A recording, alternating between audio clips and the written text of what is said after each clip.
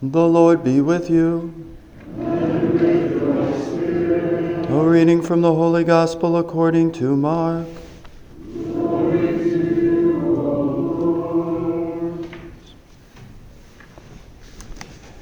After John had been arrested, Jesus came to Galilee proclaiming the gospel of God. This is the time of fulfillment. The kingdom of God is at hand. Repent and believe in the gospel. As he passed by the Sea of Galilee, he saw Simon and his brother Andrew casting their nets into the sea.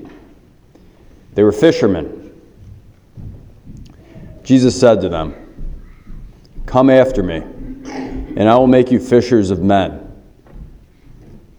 Then they abandoned their nets and followed him. He walked a little farther and saw James, the son of Zebedee, and his brother John.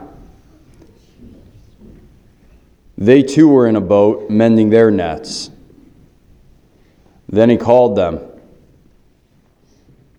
So they left their father, Zebedee, in the boat, along with the hired men, and followed him.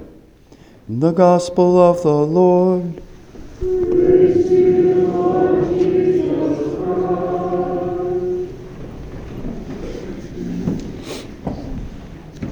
So as we recall from last Sunday, our first reading was from the book of Samuel, and we heard about the call of the young prophet Samuel. And then in the Gospel, we heard about the call of some of the first apostles. And here again, we hear about the call of these apostles, and this seems to be kind of the beginning of their actual following Jesus. In our first reading, we get the book of Jonah the prophet, and we just had a little excerpt from that book. The book is quite short; it's one of the shortest books in all of the scriptures. You could really read it in probably about a half an hour or so. It's just a couple pages.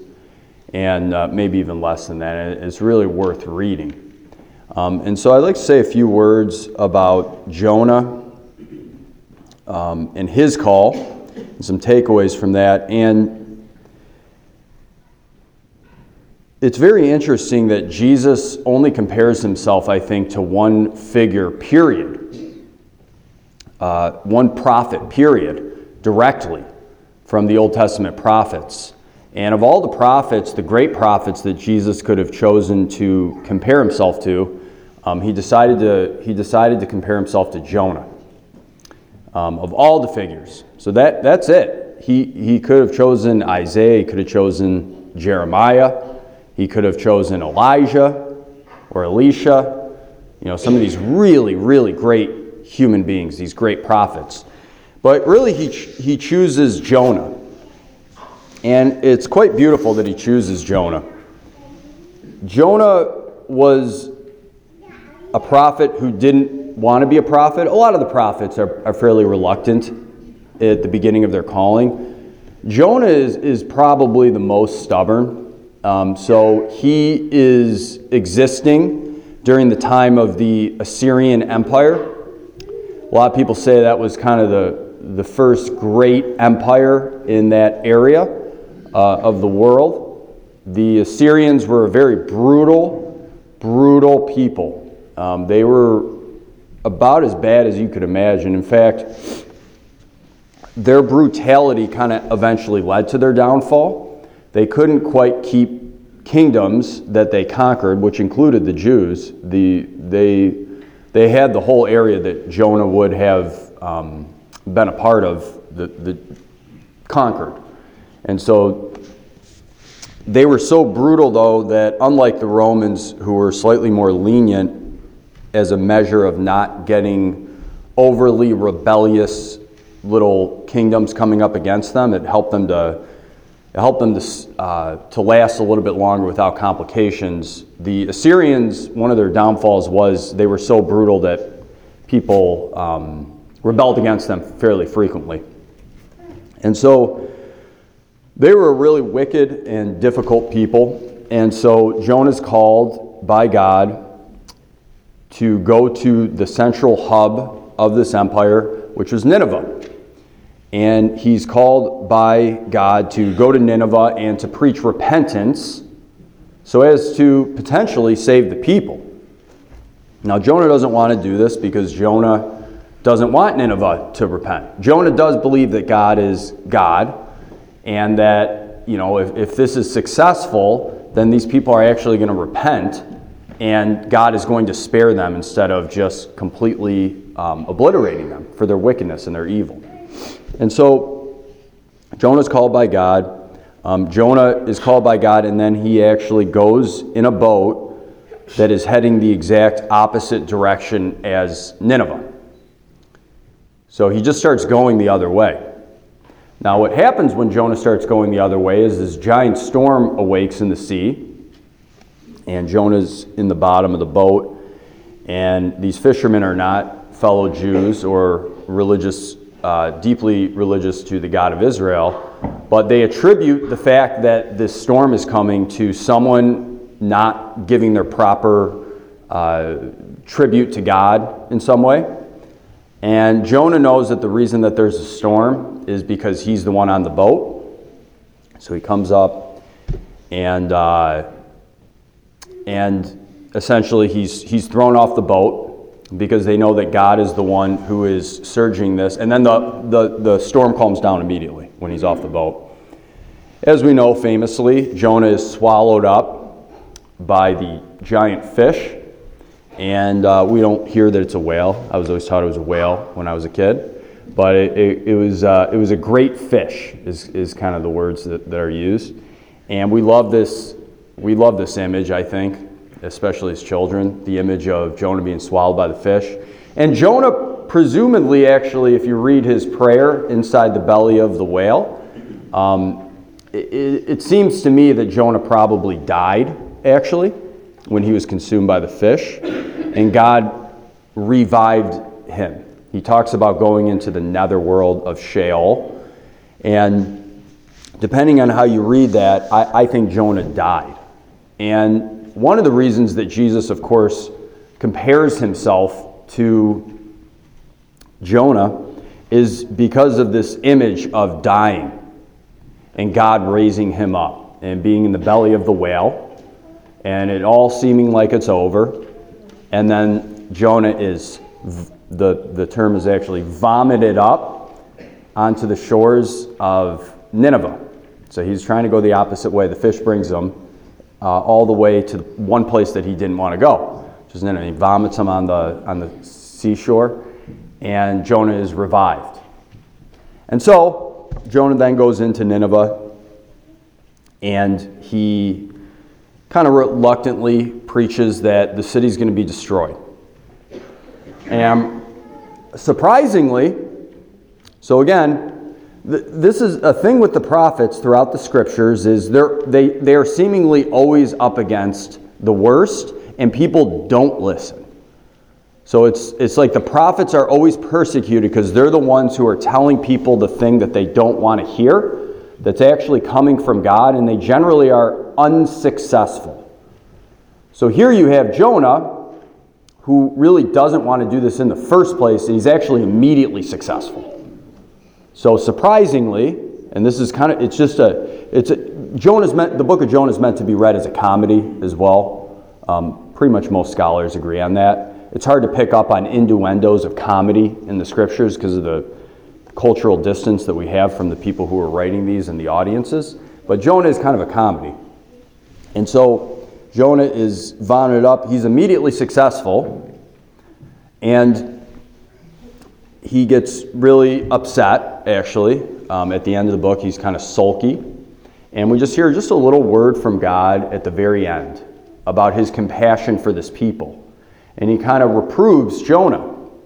And he says, Jonah. These people don't know their left hand from their right hand. Should I not have mercy on them? And God does a little kind of mini miracle, you might say, to help Jonah understand that. You could read the book if you want to read that conclusion. It's very interesting.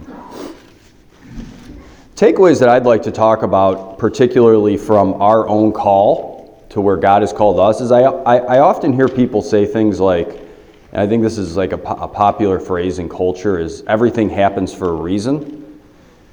That's never really been a theological concept. We don't believe that as Catholics, as biblical people. Everything doesn't necessarily happen as a part of, God's intention. Obviously, God doesn't want us to go through certain periods of suffering. He doesn't want the most tragic things that we experience as human beings to happen. He doesn't want, children to die, for instance. God does not want abuse to take place. God does not want, wherever your mind goes, He does not intend that. So no, everything doesn't happen for a reason. That being the case, God does bring good out of evil. He permits evil. And God brings good out of evil ultimately. That's an act of faith to see that when we're in the face of tragedy, and to believe that God actually does bring good out of evil. Now, this goes also, I think a lot of people are probably called to various things from God, and they just suppress their conscience, suppress what they know they're supposed to do. That could be a bigger call in life. I can't tell you how many people, as adults, tell me, I had a call to the priesthood, or I had a call to be a religious sister when I was a girl. It was very clear to me, Father, and I just didn't want to follow that. And it's fine. God brings good, right? God brings good, just like Jonah. Jonah got to Nineveh whether he liked it or not. Was he the greatest prophet? No. But God has a way of kind of reorienting and making good, He just needs a little bit of good intention. But oftentimes we do, I'd say probably regularly, maybe even daily for the average person, we thwart God's desire.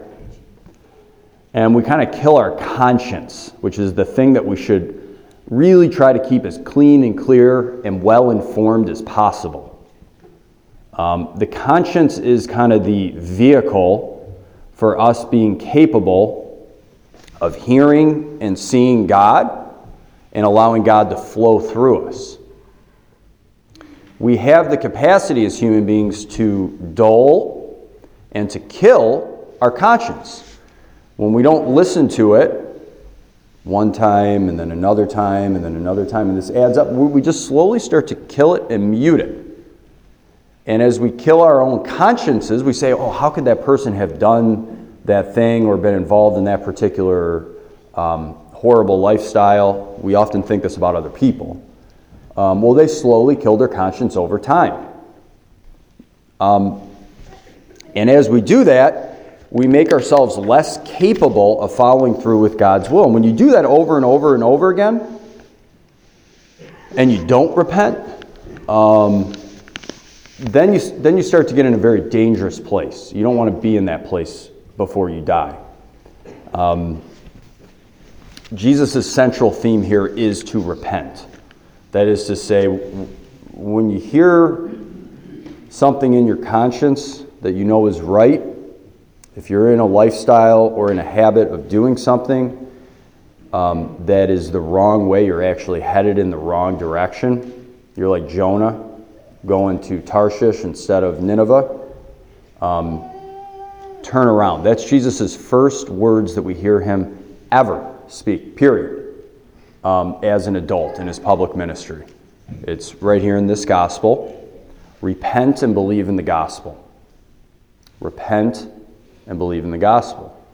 Turn around from wicked things that kill your soul and that kill God's presence within you, and that do not allow you to see God and what He is actually calling you to do. Lord, we ask you to bless us this day and help us to have fully vibrant and alive consciences, and help us when we do go the wrong way and we follow patterns that are problematic in our lives. Help us, as you were merciful to Jonah and kept bringing him back into the line that you were creating for him and the path that you had set for him. Please be patient with us. Help us to repent for many, especially serious, problematic sins or patterns of sin. Help us to be obedient to you and follow the easy way, the way that leads to less anxiety and sadness, the way of joy that you call us to. Help us to have open and humble hearts and cultivate a disposition of humility, and help us to have a childlike faith, and help us to see each day as a new opportunity to grow in relationship with you, and help us to live fully. We ask this through Christ our Lord. Amen. And let's